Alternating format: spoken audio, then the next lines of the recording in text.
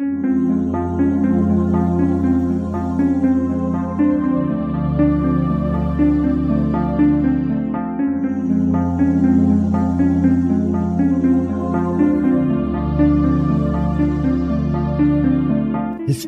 tells the story of the world and of our lives. Sometimes that history goes bump in the night.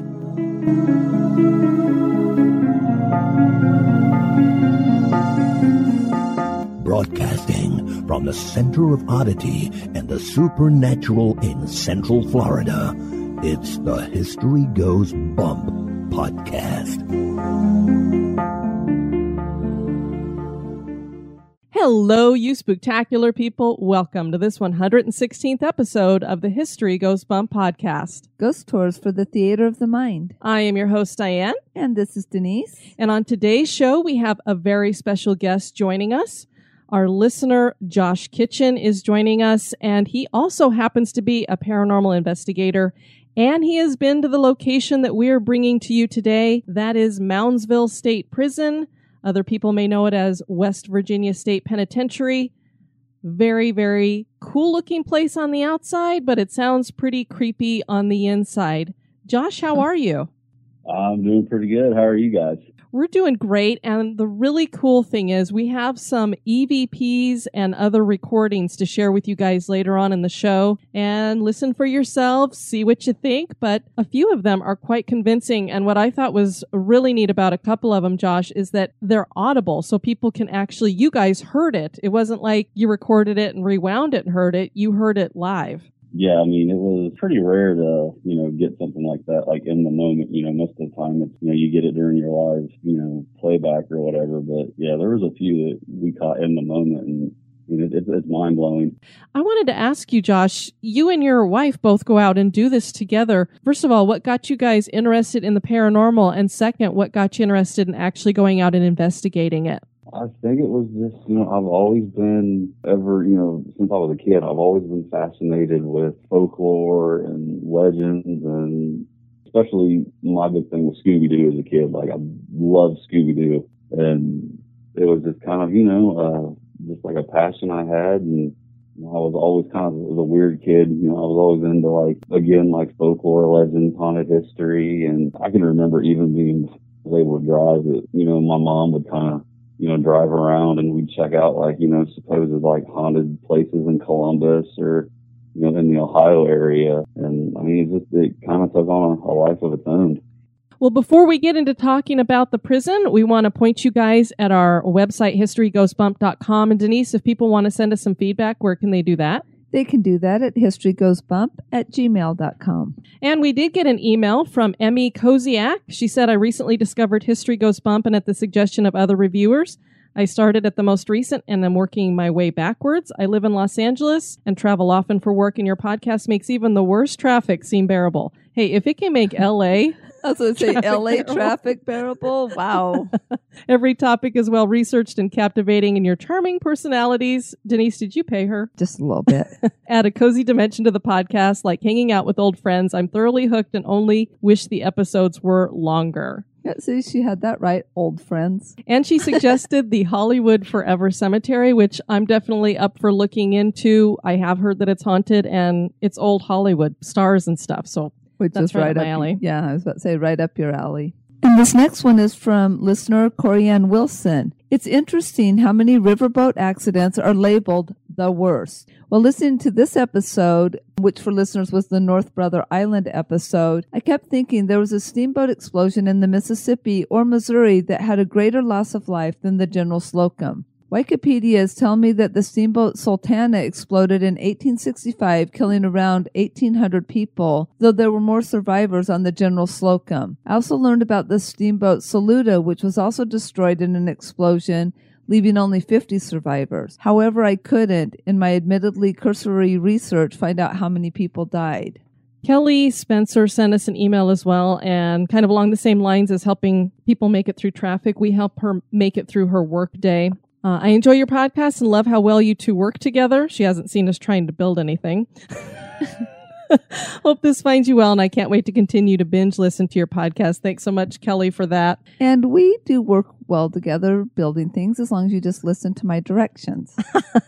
And Tammy said that she had just re-listened to the Andersonville episode, and we had asked a question about gunshot EVPs that you could hear at the site, and she said that she could maybe shed some light on that. About 19 feet from the wall surrounding the site was the dead line, and she said guards were posted along the wall and towers, and any prisoner who went over that line were shot. You really need to make a stop at this site. It's the saddest ground I've ever been on. And so those might be the gunshots we were hearing as people trying to escape, and maybe they were shooting them. Want to give a shout out on Twitter to Karen H. Thanks so much. And the TV Guide. And he spells that G-U-Y-D. See what he did there? We also want to announce that our Oddities editor, Bob Sherfield, who you hear a lot when we're talking about This Moment in Oddity, I guess he was bored. So he put together a forum for History Goes Bump. So now we have a place where we can all gather and share stuff that is not only accessible to people who aren't on Facebook, but we've noticed on the Spooktacular crew that things get lost. And this way things won't get lost as easily. So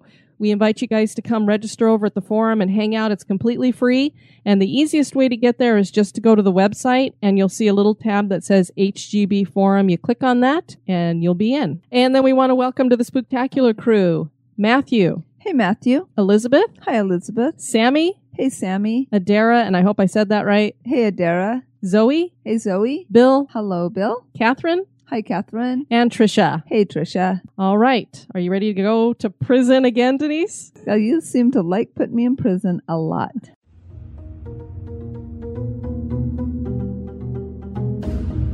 Become an executive producer of the History Goes Bump podcast for as little as $1 a month. For $5 a month, you can access exclusive content like the Haunted True Crime Bonus Cast. And for $10 and above a month, you get all that plus awesome History Goes Bump gear. Check out patreon.com/historygoesbump for more information. Or you can give us a one-time donation by clicking the donate button at historygoesbump.com.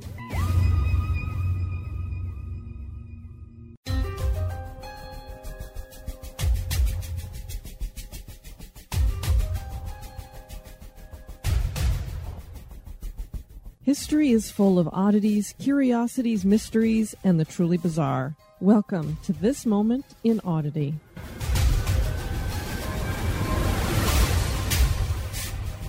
And This Moment in Oddity is by Bob Sherfield. In the spring of 1943, in Hagley Wood, near Stourbridge in Worcestershire, whilst out poaching, 4 boys came across a large wych elm. One of the group, Bob Farmer, climbed the tree looking for bird eggs. In the hollow trunk, he spotted what he believed to be an animal skull. Retrieving it, he was horrified to find out that it was human. The boys panicked because they had trespassed, so they decided not to tell anyone. Later, one of the boys felt guilty and told his parents of the discovery, and they called the police. In the trunk was an almost complete skeleton, along with a shoe, a gold ring, and fragments of clothing. A hand was found buried near the tree. Forensics showed that the skeleton was a female, aged 35 to 40 years old. She'd been dead for at least 18 months. Taffeta within the mouth indicated that she had been asphyxiated and placed into the cavity of the tree whilst still warm. The police trawled through the missing person reports and dental records for a lead, but to no avail. She seemed to have appeared from nowhere and was missed by no one. Christmas came and graffiti began to appear. "Who put Lubella down the wych elm?" said the first one. "Hagley Wood Bella," said another. "Who put Bella in the wych elm?" became a common sight across the area. 2 years after the discovery, an anthropologist set forth a theory that the buried hand indicated use in an occult ceremony known as the Hand of Glory, and that Bella had been a ritualistic murder. The idea of witchcraft caught the imagination of the public, but in 1953, a woman named Anna contacted the local newspaper claiming to know the killer's identity. Bella, she said, had been part of a spy ring gathering intelligence to aid the German bombing of Birmingham. In 1968, a book titled Murder by Witchcraft claimed that the records of the Abwehr, a German intelligence agency, showed Bella had been a Nazi spy who had parachuted into the West Midlands in 1941, but disappeared without making radio contact. Sometime after 1999, the declassified files of the wartime MI5 divulged something interesting. In January of 1941, a captured Gestapo agent, Joseph Jacobs, was carrying a photo of a woman who he claimed as a German singer and actress, Clara Bauerle. He revealed how Clara, who had spent time before the war working in the music halls of the West Midlands, had been due to be parachuted into that area in 1941. Curiously, her career seems to come to an abrupt halt at that time, making no appearances after that date. Jacobs was convicted of being a spy and became the last person to be executed at the Tower of London. Bella also could have been a Birmingham prostitute. Another prostitute told police in 1944 that Bella had disappeared 3 years before. Another story that came out was reported by Una Massop in 1953. She claimed her cousin Jack had confessed that he and a Dutchman had been out drinking with a woman who had passed out, and as a prank they had placed her in a tree hoping she would wake up the next morning scared and confused. She said Jack Mossop had been confined to a mental hospital, plagued by reoccurring dreams of a woman staring at him from a tree trunk. He died before the discovery of the body. The official closure of the police investigation and publication of the police files stated that Wilt's DNA evidence would prove useful. The whereabouts of the bones were now unknown. A skeleton being found inside a tree certainly is odd.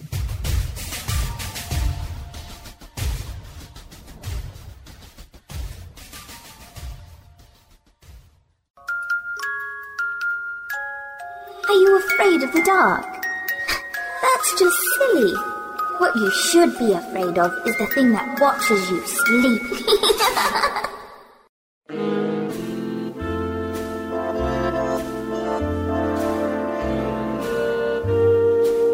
This Day in History.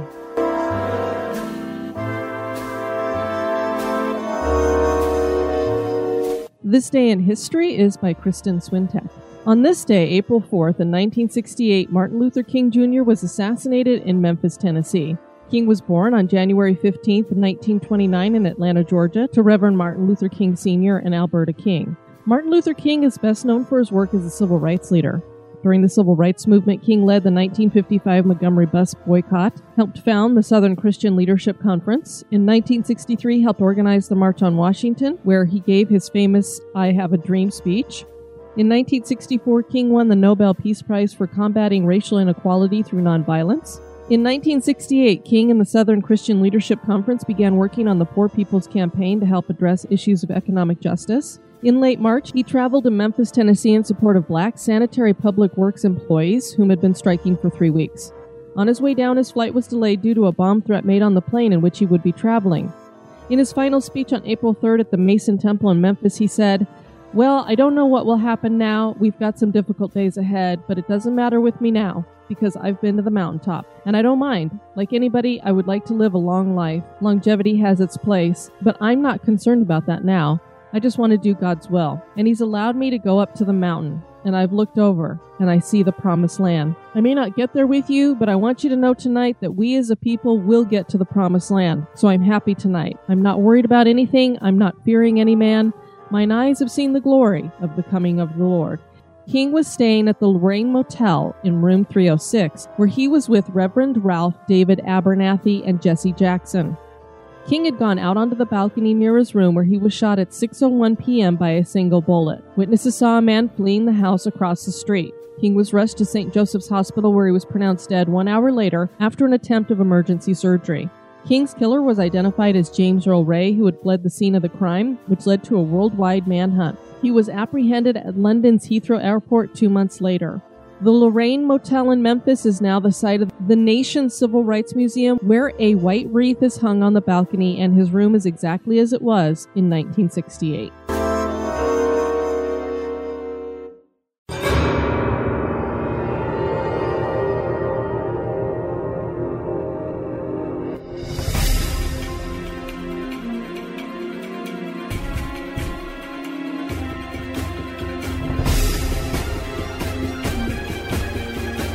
The History Goes Bump podcast.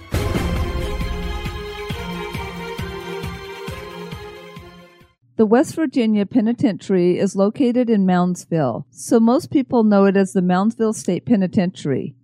In its day, it was one of the most violent prisons in the United States. The Gothic architecture of the building resembles a castle with turrets and battlements. This place truly was a fortress, not as protection from the outside forces, but to keep the bad inside. It would seem that some of the inmates of the prison still remain in the afterlife. Join us as we explore the history and hauntings of the Moundsville State Penitentiary with our special guest, listener and paranormal investigator Josh Kitchen.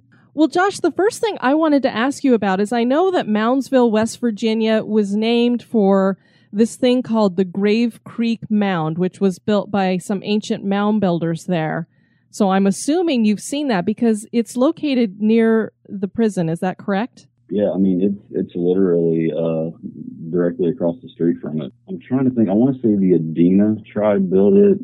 It's about 69 feet tall and almost, I think, roughly like 300 feet in diameter. This sounds like it is rather large because they even talked about it being excavated and they would find all these different chambers and things in there. So I'm like, it's not a little hill. It sounds very large. Yeah, I mean, it's massive. I mean, like I said, that's one of the first things when you first pull onto the street where the prison's located is, you see the mound and then you realize how close all these houses were. I mean, it's literally, you walk out on your front porch and we're directly across the street to the prison. And when we get into talking a little bit later where there's going to be riots and things that break out here, people are just on their front porch listening to the riots at the prison. I can't imagine being that close. It'd be a little unnerving, I would think. It'd be like, hey, honey, make some popcorn. Let's go listen to a riot. See, I mean, you got to think, I mean, it had to be, a little unnerving. You going to bed every night knowing that, you've got a maximum security prison directly across the street and, it housed some of the more,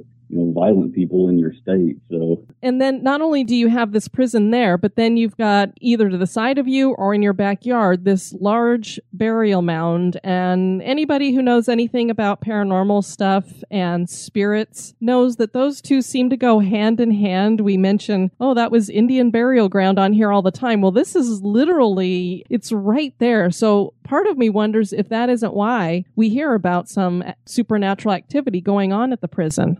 Oh yeah, exactly. And there's been a few books that I've read, and even they've mentioned before in a couple of the tours that the tribe that built it, there was something in their beliefs about specifically building mounds on like the ley lines, and that's a whole nother topic in and of itself when it comes to the paranormal. It's really interesting that you mentioned that because I think I was listening. It was a couple nights ago to Darkness Radio, and they had a guy on there, and he was talking a lot about the ley lines and how not all the time, but a lot of the time, these Native American tribes would pick areas. They didn't know necessarily that that's what this was, but it was almost like they were drawn to it. And it's interesting to think that they were drawn to this specifically maybe because there was some kind of energy there. Very interesting to think about. I have a little fun fact about this mound is that Meriwether Lewis actually wrote about it in his journal when he was making a trip out to meet William Clark because they decided to explore the Louisiana Purchase in 1803. So it's neat that this mound made it into Lewis's journal at that time.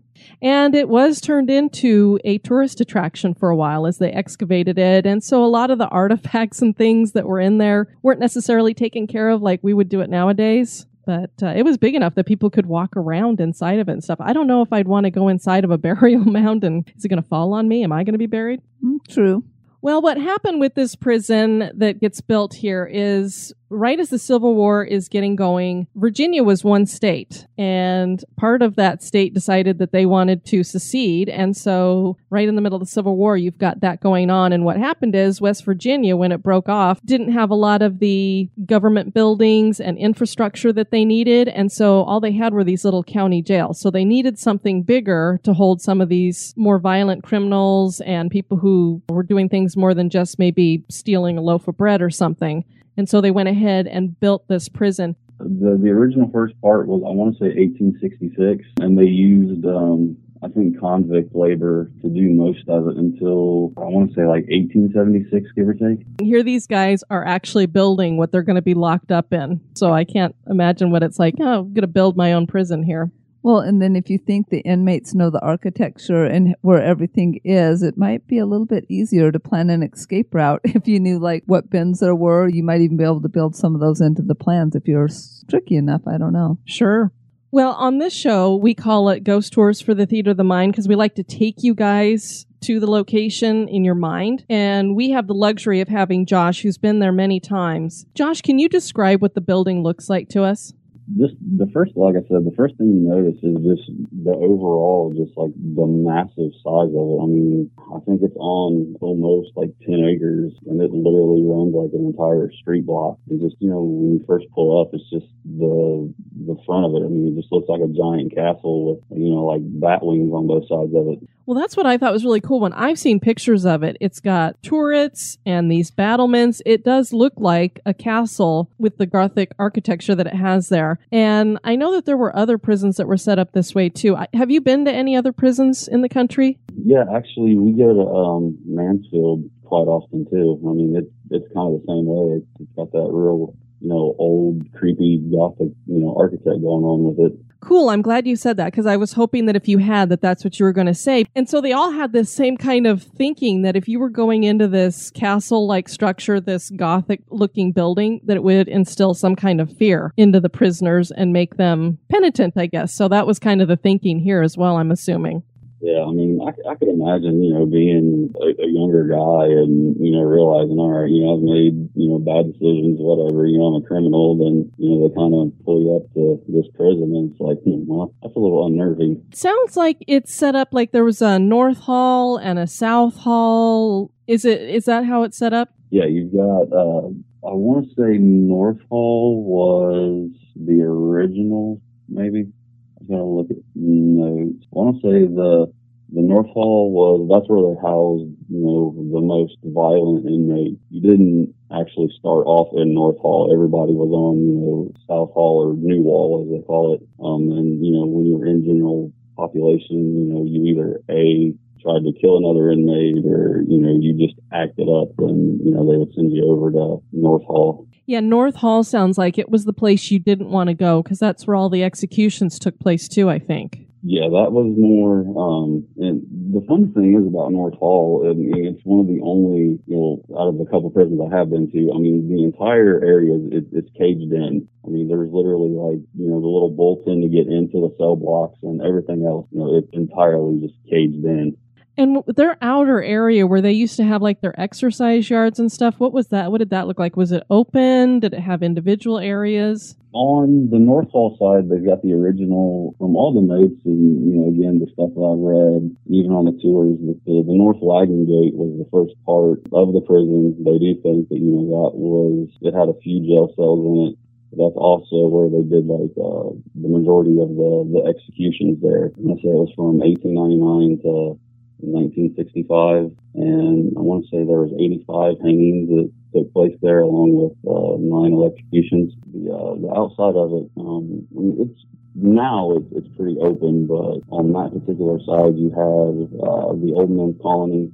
But I want to say once you got to be over, I want to say like 60 or 65, they sent you there.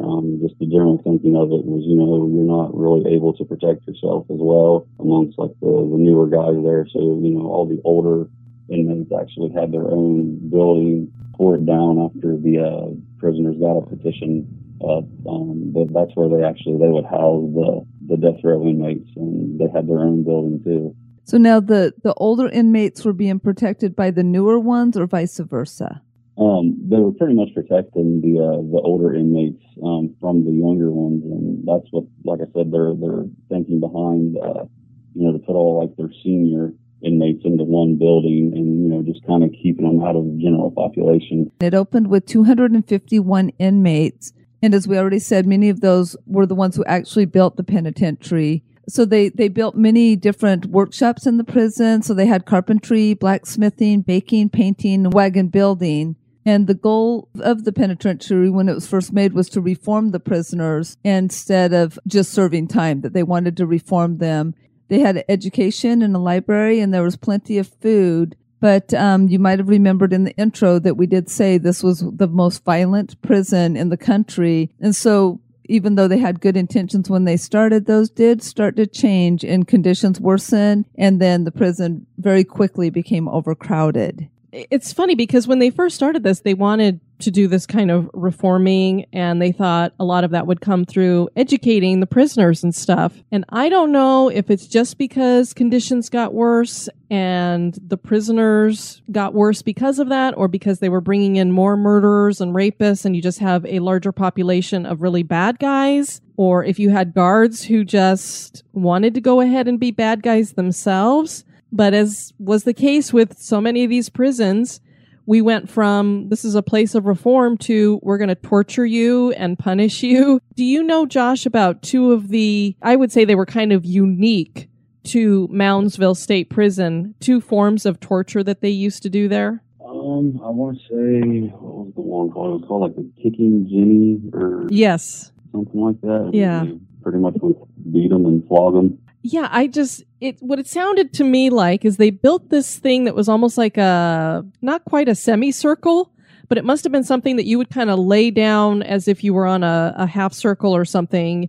You're naked and they've got your arms tied down and your feet locked down and whipping you like that. I don't know where they got the Jenny part, or I don't know, maybe it was a form of slang that they had back then, but it just sounds horrible. And some of these guys, they would whip them till they were almost dead. Did they have, when you went there on any of the tours, did they have replicas of that anywhere? I don't think, I'm trying to think back, I don't think like the little museum in like the main area, I want to say they don't have anything in there like that. They still do have the electric chair though. Oh, wow.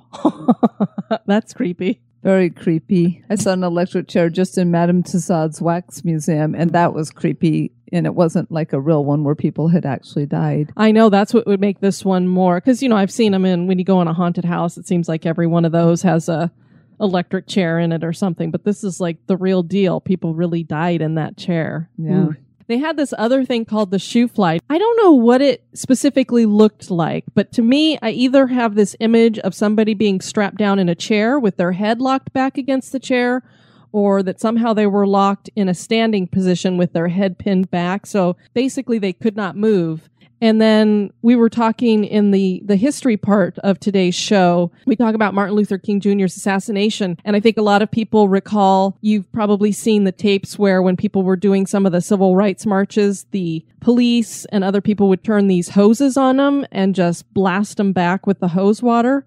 Well, that's basically what the shoe fly was. So imagine those people not being able to get away from the hose water, being pinned up against a wall and just being hit with this ice water from a hose. And some of them nearly drowned from it. That sounds horrible to me.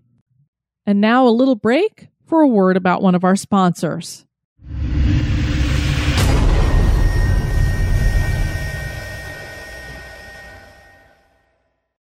Now, I didn't hear or read anything about the hole, and it seems like every prison had one of these. Do you know anything about their solitary confinement, or do they have one there? It used to be down in there, but again, I think it was one of those things that they eventually, I want to say, either again, the inmates decided, that it was too inhumane. Mm-hmm. And I don't believe that the area is still there, but I don't think like any of the actual hole in the cells themselves are still intact. Now, as you mentioned, they did do these hangings there and the electrocutions and stuff. An interesting thing about the electrocutions there, of course, they called their electric chair Old Sparky. I think so creative. Yeah. But the guy who was the warden of the prison at that time knew that they were trying to get away from hanging and more towards this electric chair. I don't know if the legislator thought it was more humane, but he was very much against it. And he wrote a letter to the legislature and he said, "The present system of conducting executions here is by all means the most humane, the safest and least painful, and is less expensive. From the time the subject is started from his cell until he reaches the scaffold, steps on the trap, is bound, strapped, the noose adjusted, the black cap placed, the brief prayer said, and the subject dropped and dead is less than 60 seconds. I mean, that's amazing. They get you up there, ready to go, 60 seconds and you're dead. So that does make it sound more efficient. He continued, there have been 12 executions here since the law requiring executions at the penitentiary passed, 3 under my predecessors, 9 under my administration. In every case, there has not been the slightest hitch or error, and the subject has been subjected to no delay, so terribly hard to stand. Our people know exactly how to do this work, and it's done quickly. But the electric chair is the very opposite. It takes 10 minutes to adjust the electrodes, which seems like 10 hours. The sponges and a range for everything has to be done with the most absolute precision. And in the only 2 states that have this system, there have been recently the most unsatisfactory results. and the current has had to be applied over and over to the great horror and disgust of the officials. So as we've heard some of these stories where they didn't get them the first time and they had to hit it again, and you can only imagine. You've got people watching. Even if it's the worst criminal, that would be very difficult to watch. Yeah, not very merciful. That is not all. Electrocution is the most horrible death known. Every nerve is shattered, every blood vessel bursted, the bones crushed and broken, and in 10 minutes after, every particle of the victim's body is black and blue, a most gruesome sight, exactly what occurs to parts of the victim of a stroke of lightning. I thought that would be interesting to share because this was a long time ago. To see that this warden was trying to point out, this may seem like a more modern way of doing it, but actually the hanging sounds like the most humane. Oh, no, the funny thing was, too, they let the public attend, like, all the hangings up until 1931. They had an inmate, his name was Frank Heyer. They took him up, they had tied the noose around him, but before they were fully ready, the trap door had actually malfunctioned and it dropped him through, and he was decapitated. Oh, my goodness. So, and people were watching? Yeah, so that put an end to the public executions, and I couldn't find the date, but there was another inmate that they hung. His name was Orville Atkins. They had pretty much, they had taken him up. They were getting ready to hang him. The trapdoor malfunctioned again. He fell through, and he landed on his head. He was all banged up and stoved and injured, and they pretty much put him on a gurney. They dragged him back up there and hung him again. Poor guy. Yeah, I guess if you're going to do it right. But it's still like I couldn't imagine that. Let's postpone this or something. But I guess there's just the more and more you read about it, there's really no humanity to it. It seems. Yeah, I think that's why it's a big debate in the country right now, whether you're going to have capital punishment or not. And actually, in West Virginia, they did abolish capital punishment back in 1965. So nobody had been executed at the prison after 1965. And I believe the electrocution started in 1951. So they really didn't have that many that they did by electrocution. There was very few. I think you said 9 or something. Yeah, there was only 9 of them. Well, this place also, when you get overcrowding and poor conditions, the inmates get a little upset and a lot of riots break out. And they had several of them here. I know there was a couple of them in the 1960s, and they had more than 1,000 inmates. So these riots broke out, and what they would do is they would take guards captive and set fire. And they would set fire to the basement or to certain wings. And it wasn't ever because they were like, we want out. It was because they wanted better conditions. The really stupid thing about that, though, is think about it. You're locked in, so you're not going to be able to get out. Why would you set your home on fire if you can't escape? Even if the fire doesn't rage everywhere, the smoke's still going to be able to get through. But there was one witness, as Josh mentioned, there's people who live near the prison, and one guy was sitting out on his porch the one day, and they were having a riot, and he heard several requests by the inmates, and the things that they were asking for, better medical services and better living quarters. Okay. So I can understand that. And they also wanted a pizza and some women. I was like, okay, well... There were also several escapes that were made from the jail over the years, some successfully, some were caught pretty quickly. But as is the case with most jails, you got people who are getting out of there. The penitentiary was officially closed via court order on March 27, 1995, and it was basically because they went through and they said, you know what, these cells are way too small. I think they were 5 by 7. The conditions here are just too inhumane, so we cannot keep this prison open anymore.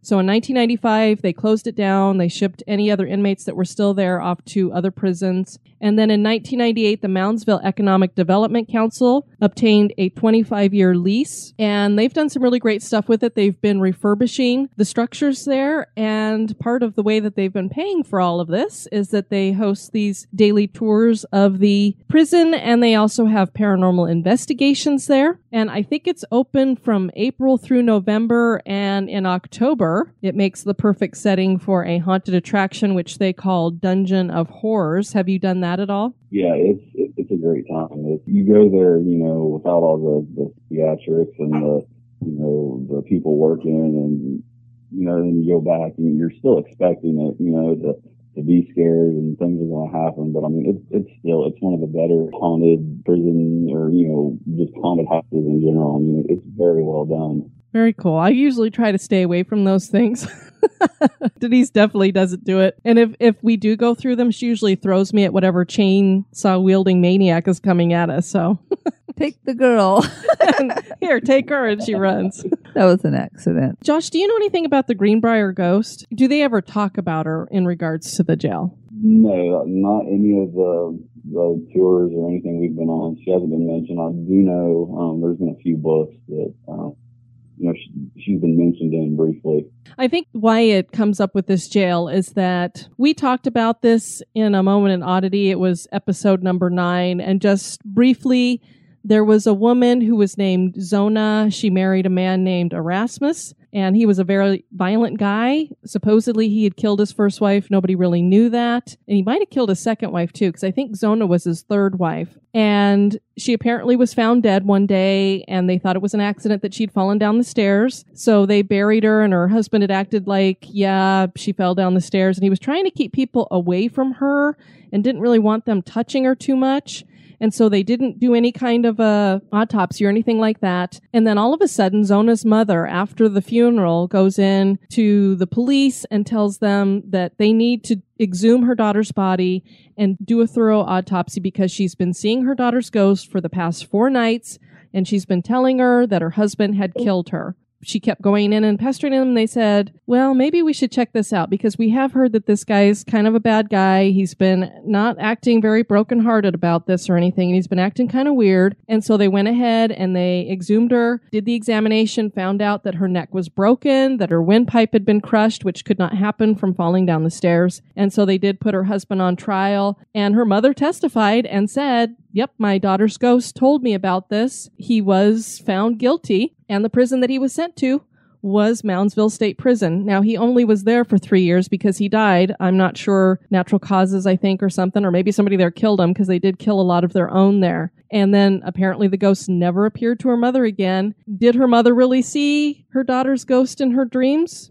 Nobody knows for sure, but it's interesting that she was able to use that in order to get them to exhume the body and put this guy up for charges. Exactly. So I thought that was kind of interesting. Well, obviously this makes such a great setting for a haunted house attraction because it is apparently, supposedly, haunted. Now, because we have so much pain and loneliness that's in this prison, it's a stone structure. Now, it's mostly made out of sandstone, so we're not looking at limestone, but I think any kind of stone just seems like it can absorb these kinds of emotional experiences and energy. This was considered to be one of the most violent prisons in the country. There was a lot of deaths that had happened there. So we have these hauntings that are occurring there. Josh, I know that there's at least one for sure ghost that a lot of people have talked about. Will you tell us a little bit about the haunting activity there? It seems like every part of the prisons you're in, or there's a lot of stuff, that goes on in there. Probably the biggest one that I know most people, associate with is there's an inmate named R.D. Wall that was in the boiler room, and because, he was a snitch and a rat or, whatever you want to call him. And, the warden and most of the guards really, appreciated him. And so they kind of kept him, isolated. And, his job was to do maintenance and run the boilers. And I believe it was October 8th of 79, a couple inmates snuck down. And they actually, they stabbed him and they cut him up pretty bad and they killed him down there. I know that, one of the popular things or, most of the TV shows that have been there, they say that, he was beheaded. But I've also read and have been told, that he wasn't actually beheaded by them, but, they did cut fingertips and whatever off. But still, in and of itself, it's kind of, crazy to think that he was isolated and, they still got to him. But, especially down there, it's just a dark, creepy boiler room to begin with, and there is a lot of unexplained stuff. That's probably one of the better places in the prison, to just kind of sit and do EVPs for a while. You never really feel that you're fully alone the whole time you're in there. It always feels like just in the prison itself, that it always feels like there's somebody else with you, or people are watching you, but especially down there in the hole. I mean, it's got a hole, or the boiler room. It's got like a whole other energy, to itself. Another area is the Sugar Shack. It was pretty much an indoor recreation room for the inmates. When the weather was too bad, to allow them to go outside. And the funny part about it, it really wasn't supervised. The occasional guard might just kind of walk in and, make sure, nothing, out of the ordinary was going on. But that's another place. I mean, you really, you feel, again, there's somebody around, that you'll hear footsteps, and, in your mind, you're just expecting to see, somebody kind of pop out from, one of the brick pillars down there, or, somebody to turn a corner. I mean, it's another place. I mean, you get a lot of audible voices. It'll sound like, people are arguing, or, people are having like a real heated conversation, and you can never really track down the source of, where it's coming from. What's interesting about that story that you told about the snitch? All I could think to myself is, this is a guy who is telling the guards anything that the other inmates are doing that is wrong. And so they're kind of protecting him. Yet these guys were able to get to him, like you said. And it just makes you wonder, instead of me saying, wow, it's amazing that they were able to get out and get to him, it makes you think that he was allowed to get gotten too. So were there some guards who were done with him and let these inmates get it to him? Or was there a guard that was more friends with the inmates that had that taken care of? So it almost makes me wonder if he is not hanging out at this place because he was betrayed too. Not just violently killed, but that he was also betrayed. And it makes you wonder that. One of the most famous pictures that they have from this prison, they think, is of him. And it's the Shadow Man picture that Polly Gear took back in 2004. We do have the picture up with the show notes for today's show. And it's pretty convincing. And I don't know if you heard this, Josh, but I guess the ghost hunters went out there. I don't know if it was in 2009 or something like that. But anyway, they had this picture and they decided they were going to debunk it. And they said they had debunked it. But then when I was reading some other stuff that was debunking the debunking, if you could do a double negative there. A double bunk. Is that they said there's this pole that is right next to this figure and it's in front of him. And if somebody was projecting their shadow from a long distance, and I mean, they were trying to say that Polly took a picture of her own shadow, and there's no way in hell, because this is a really long hallway. There's no way, if you're projecting your shadow, it's going to have these, and it's that far away, these really long legs, because your shadow's attached to you. It's not separate from you. And so this shadow would almost have to be separate from her. And how do you make a shadow behind a pole? The pole is over part of that shadow. So I don't know how you can say that that is a shadow that they are somehow projecting. So there's nothing on the floor if you look at the picture. If you go to the show notes and look at the picture, when you look at your own shadow, it, like Diane said, it's connected to you. So you'll see like the two lines of your legs going along the ground or the floor, and there's nothing on the floor. It's just, it looks like a person standing in the very back of the corridor. Have you seen this picture, Josh? Yeah, and I mean, that was I want to say it was either captured right before or right after, like my first or second trip there. And I mean, when we went back, I mean, we did the same thing. I mean, we went, we looked, and obviously, I mean, your first thought is, all right, well, it's kind of hard, especially you don't really know the people, taking the picture. It's like you want to believe that everybody is credible and they are being truthful, but I mean, you just never know. And I don't see how. I mean, I guess that you can always figure out some way to either Photoshop or enhance your evidence. But I mean, that one's pretty, I think cut and dry as far as, I think about it. I agree with you. I am usually most pictures, and as people who've been listening for any length of time know, pretty skeptical about most pictures that I see. A lot of the time I'm like, okay, well, it's really pixelated and you can see all kinds of things in a really pixelated picture or just anything. Or, that looks a little too ghostly perfect. So it's definitely Photoshop. This is something that I don't even know how you could Photoshop it or even have somebody at that end. It's a very convincing picture. So I have a feeling that this really might be something. And we hear so much about shadow figures, and they're one entity. I don't know what your thoughts are on them, Josh, but they're one things that I don't understand because they're just so weird and so creepy, because it's almost like whatever a spirit is able to materialize, but it doesn't materialize itself, like with clothes or its own appearance. It's only able to materialize this dark shape. And so it does make you wonder, is it actually that person, or is it something else feeding off of their energy that's forming itself that way? I think that's why a lot of people get a feeling like these shadow figures are more evil. But Polly said that when she took this picture, she actually watched him. So this is a picture that she took after she watched the shadow figure for a while. So it wasn't like she was just taking a picture of the hallway and boom, got this picture. She was trying to take a picture of him. And she said he looked almost like the static that you see on TV when you turn the TV off, which we don't really get nowadays because everybody has cable and stuff. But there used to be this stuff, kids, called static on the TV. And she said it looked like that, but that she didn't have any kind of negative feeling about it. And she even said that she shined a flashlight down there just to make sure that there wasn't a person there or something. There was no person there. And the flashlight, the light actually went through this shadow person. And it was like he reacted to it.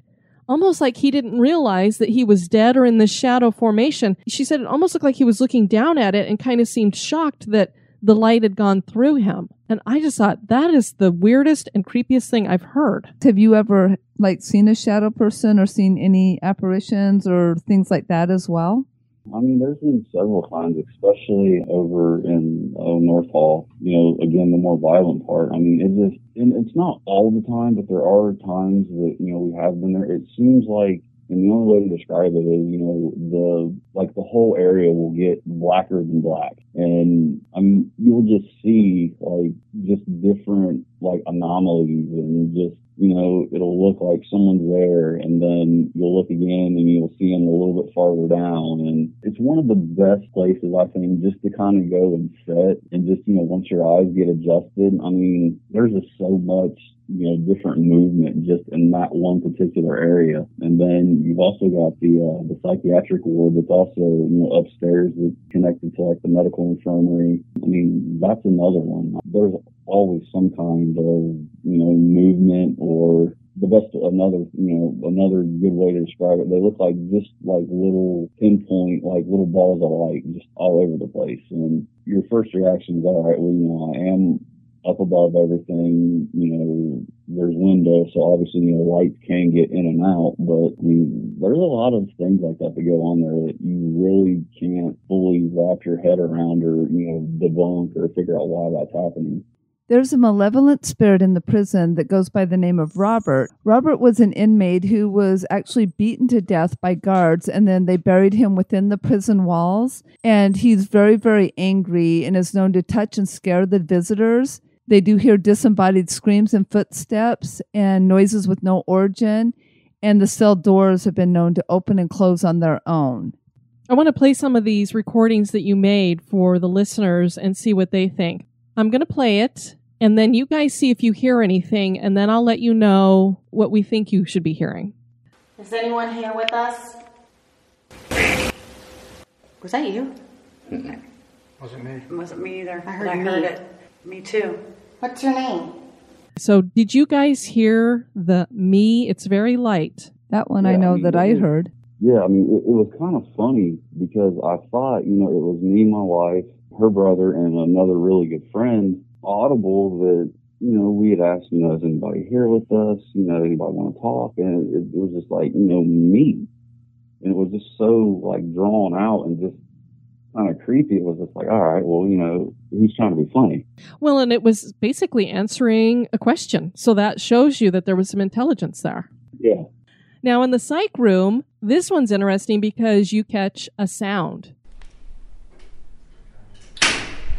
What was that?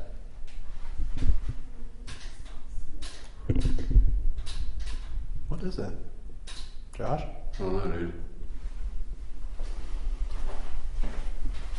Where'd it come from? It fell. So I'm assuming you guys didn't hit anything or drop anything.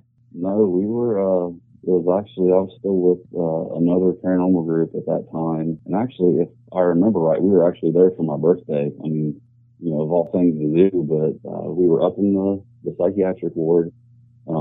me and another investigator, Dan, we were, they're sitting on it, and there's these two, they're pretty much just like isolation cells, and, I don't know exactly how big they are, but I mean, they're just like these two little cells, and they're totally made of, brick, and there's just like a little window on it, and I mean, that's it, other than, the door. We were sitting there, just kind of talking, and I mean, it literally sounded like something was thrown like inside of this little cell. And you said that there were no bad words this time, so I'm assuming that you guys cursed when you heard it and you edited that out? Oh yeah, like I said, we were just sitting there talking, and it was just so loud and like pronounced, like you could feel it, the vibrations of it, like something hit something that hard to, make this noise. Okay, I'm still kind of stuck on that you wanted for your birthday to go to a haunted prison and then you're hanging out in the psych ward. I'm sorry, I just haven't quite past that part of it yet. it seemed like a good idea at the time, but, Okay, profanity aside, whatever you say, Josh. But that to me makes it more legitimate, because when I saw that you'd said no more bad words, I was like, oh, I wonder if they picked up an EVP of cursing. And then when I heard that it was just a noise, I went, oh, I know what happened here.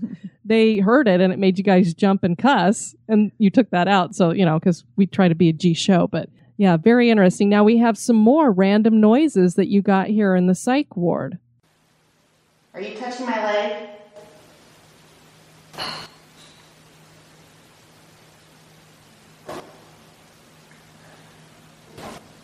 Now, these random noises, did you guys hear those audibly too? Yeah. At first we thought, maybe, because again, it was, I don't know if it was 2 years ago, but there was only like maybe 10 of us for, this entire prison. And I had, again, it was, myself, my wife, her brother, and another good friend. We were, in the psych ward upstairs. Everybody else was either in the sugar shack or, they were off in another part of the prison. At first, I don't know if that recording actually picked up the first noise, but further on in it sounds like, there was a door that was shut or slammed, and you kind of hear footsteps. I mean, our first, reaction is, all right, well, another part of the group is coming up or somebody else is coming up. And, we kind of just stood there, waiting, to see a flashlight or, anything. And no one ever showed up. And you kind of ask, like, was that you? And you kind of hear, like more shuffling around and, things being moved. And,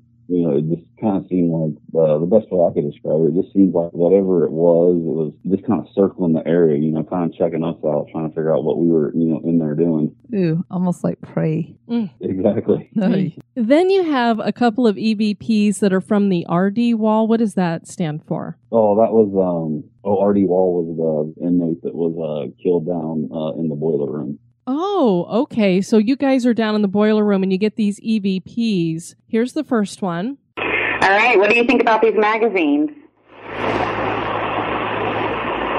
Do you want them to leave us for what? Let me try that again. Would you like us to leave one of them for you? That one you guys thought says no at the end. And then the second one says, well, let me play it.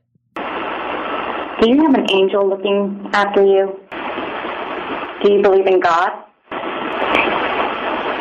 You guys think, especially because you happen to be talking about God, that this is something demonic, possibly, that is saying that that's what it is. So when you're asking about God, it's saying, I'm a demon. Did that give you chills? Yeah, I mean, it was, you don't ever really fully expect, even after doing it for so long, you never really expect to hear anything on, your playback. And, we try to do like really short sessions, 2-3 minutes, and then, we'll do like a live playback, in hopes of, if there is something captured, number one, hopefully, it is intelligent.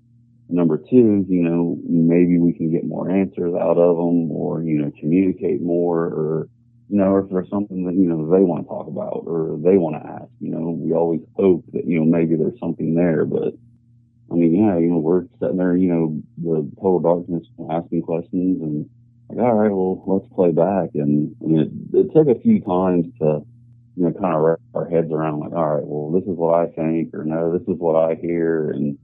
But I mean, it was definitely, it was, unsettling. Well, there is a malevolent spirit in the prison, so, I mean, it's very possible that that could be a demonic force, and that might have been who you were hearing. Now we have a recording from the Sugar Shack, and this is... I love how they call it the Sugar Shack. That's the B-52s. Yeah, it was not the Love Shack, that's for sure. Oh, okay. This is where a lot of people found shanks in their sides because nobody was supervising. You can only imagine you put a bunch of these bad guys in a room together and then you don't watch them. What do you think is going to happen? Like, hey, Sugar, come over here. Yeah. Hence the name. So here's the here's the recording from that. Did you just hear the sigh? So did you guys hear the sigh at the very beginning of that? That one was very audible. That was very clear. And you guys heard that without the recording. You heard that audibly, correct? Yeah, we were just standing there, and we literally just walked in, and that was, I think, again, a couple of years ago. We'd walked down in once, and there was a couple bats that were in there flying around, and I was like, you know what, I don't do well with bats because it never fails. Any place we go to, they find me before I find them. So I was like, all right, I'll wait a little bit, and probably like a half hour went by, and I finally, walked down in. It seemed like as soon as I broke like that threshold of, like I go from outside to inside, I mean, it felt like somebody was behind me, and they just like sighed really loud and just kind of, looked around like, anybody else hear that? Or yeah, that just, when you hear something audibly, I can only imagine because we've never heard anything. We've had a few strange things happen, but I don't know. That would give me some major chills if I was like, okay, we didn't make that noise and there's something else in here making that noise. And it had enough energy to make it so it wasn't just picked up by the tape on the digital recorder. That was actually out loud. Very creepy. This next set here is some more random noises in the psych ward. Can we see you?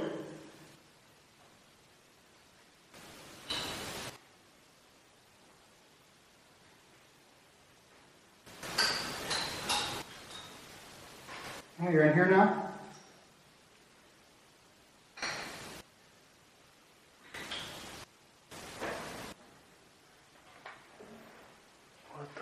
And then this last one. This one's interesting because this apparently must be an inmate who was there. You guys are out in the yard and you picked up this EVP. I'll go ahead and play it and let people listen to it and see what they think it says.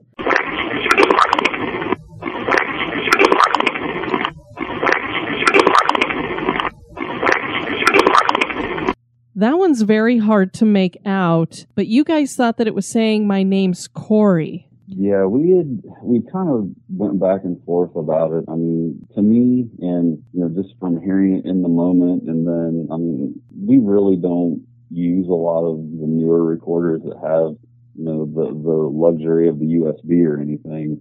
Just for the simple fact that there is more white noise with a lot of the older ones, and it seems to be, you'll pick up a little bit more. I mean, again, it was just one of the ones that, we were just kind of out walking around the yard, and, literally like I hit record and went back over it and was like, well, this is what I think it says, but, who knows? I thought he was saying, my name is Clark rather than Corey, is what I was hearing. So I'd be interested to know, first of all, if any listeners, if you're hearing it, because I know when we played the EVP that we thought we got at the lighthouse, a lot of people didn't get that one. So if you guys did hear that, what do you think he's saying? What's interesting here is it would be great to know if we had some background. Was there an inmate in the yard who might have been killed named Corey or Clark? Is this somebody who just decided to come back to the jail and didn't die there? It would be interesting to know. Well, those were fascinating, and it was such a treat to have those because you don't get those very often. And a lot of those were very clear, especially the ones that were audible. Those are amazing to have picked that up because a lot of people go into these places, sit there for hours, and get nothing. Anybody who's watched Ghost Hunters, most of the time all you're getting is, did you hear that? Did you hear that? So I said, it's funny because it's like you said, it's more of like, well, did you hear that? What was that? And just they all kind of look astonished and look around. And you never hear it. I'm like, if you guys picked it up, because obviously this is post-production, could you turn the sound up on what you thought you heard? Because if you're hearing it, then shouldn't the camera have picked it up too? I don't know. It just cracks me up sometimes. Moundsville is not unique when it comes to prisons. So many of these older enclosed penitentiaries seem to be haunted. Do the lost spirits of inmates still roam these halls? Is the Moundsville State Prison haunted? That is for you to decide. We're so glad that you joined us for this one. Our next episode we're going to bring to you is Grove Park Inn. This is another location in North Carolina, and this was suggested by our listener, Gina Gwynn. So we're looking forward to bringing that to you guys. We really appreciate you suggesting this location. Thank you, Josh, for joining us. We greatly appreciate that. Oh, not a problem. Thank you guys for, doing the show. Me and my wife and just about everybody else I know, we really love it. And we try to stay up on it and keep up to date so we don't have to hurry and, binge listen, every other week. Well, we appreciate you guys tuning in, and you've become an active member of the Spooktacular crew, and you've joined us over at the forum, and we're just looking forward to you sharing more of your pictures and investigations and stories with everybody. It's always fun to kind of share that stuff with each other because it's a lot more believable when it's people that are in your community rather than if you're like watching it on TV or hearing it from somebody over here. It's a little bit more believable when it's coming from people that you know. Absolutely, and we always appreciate those listeners of ours that are willing to tempt the spirit so we can have the stories for the podcast. Because Denise would be bawling you guys out about tempting the spirits. Are you here? Shh. Don't tempt them. All right. Well, you have a great rest of your Sunday, and you take care. You guys do the same. Thank you again. Oh, thanks, Josh. All right. Bye-bye. Okay, bye-bye. We do have a couple of reviews to share. These are coming to us from Canada. We love our Canadian listeners. Wretched Pain, 5 stars. This is a ghastly good time. This is a great podcast. I love the history blending with the bumping. I'm actually a scary ghost, and it's good to hear what my ghastly compadres have been up to over the years. P.S. There's no potato salad in the afterlife. So bad news for those of you who like potato salad. Aw, I like potato salad. Thank you, Wretched Pain. We also have Dino Sorority, 5-star, love it. Ghost stories and Disney references. I think these ladies are future versions of me. Well, thank you so much. We also did get a 5-star review over in the American iTunes. And as we've told you guys, you don't have to actually write a review. You can just give us stars if you want to do that. And that's what this individual did. So we thank you for that. We want to thank you guys for listening to this episode. I have been your host, Diane. And this has been Denise. You take care now. Bye-bye. This episode was brought to you by our executive producers. We want to thank Stephen Pappas for raising his contribution and also welcome new executive producers, Lindsay Smith and Mark Fathers. Thank you. Want to keep the spooks away? Give us a review. Societies rise and societies fall. When the time comes, one society steps forward to build a better future. The Wicked Library, Kettle Whistle Radio, Night Story Podcast, Prog Watch, Red Horse Radio, The Lift, History Goes Bump, Listen, The M Writing Podcast, Society 13, Rebuilding Society, one podcast at a time.